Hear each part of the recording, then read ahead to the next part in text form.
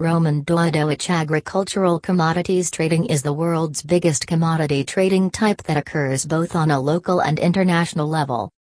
Commodities like sugar, cotton, corn, wheat, soybean, livestock, coffee, oil seeds, cocoa, grains and so on are traded as exchanges.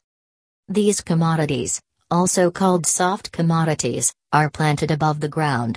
Hard commodities are found underneath the land. Roman Dawidowicz, a seasoned commodity trader, gave examples of hard commodities such as gold, coal, oil, petroleum. Trading coffee is a good choice for fast trading according to Roman Dawidowicz because it sells fast and the price often changes. Roman Dawidowicz further stated that with my years of experience as a commodity trader, sugar and corn have excellent liquidity because they go viral easily. A trader doing commodity trade with corn, sugar, and coffee is assured of making a profit. Commodities are interchangeable and sellable raw materials and finished products that are exchanged in large quantities. Exchanging commodities is essential in improving the economy of any nation that engages in it.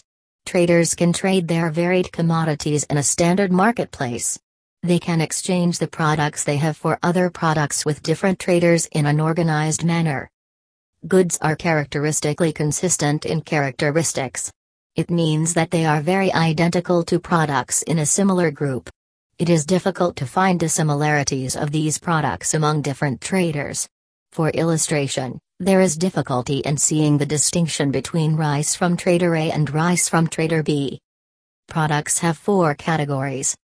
Animals, examples, cows, goats, sheep, poultry, fish. Energy, examples, mineral oil extracted from the ground, petrol, coal. Farms produce soybeans, rice, beans, grains, cotton, and many more. Metallic materials, examples, copper, silver, gold and metal. Product trading can take place virtually, online, or physically, marketplace, trading place, trading posts, with strict laws and restrictions put in place. The legal exchange of commodities is called product buying and selling. Corporate institutions, unions or enterprises legally authorized to organize a place for trading are present. In some countries, many products trading are limited to exchanging specific products. Some barter only in grains, some trade in oils, while others can specialize in livestock sales. Bartering of products is done in 2 different ways. They are on-the-point trading. This type of trade occurs in the market zone. A deal is made whether to pay in money or other products. There is a price set by the existing market rate. After the deal, the traders swap the commodities instantly. Release of products is made later or instantly depending on the agreement. Prospects contract trading. Buyers and sellers involved have the treaty to buy and sell the goods at a specified date with a fixed future rate. No goods are instantly exchanged on the spot. If the rate of a particular goods changes, there is a preset price for all traders involved to purchase and sell goods as stated in the contract. It is important to note that prospective agreement trading is most times nullified before the agreement expires. Hence, traders scarcely deliver the products agreed upon.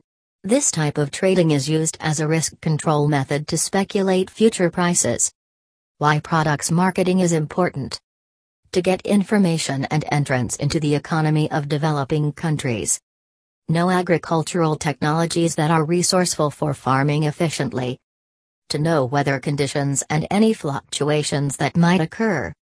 Roman Dawidowicz concludes that the total comprehension of any necessary operations in the marketplace is important for an agriculturist to be successful. This is true because agriculturists utilize products to buy and sell or manage the risk of price fluctuations.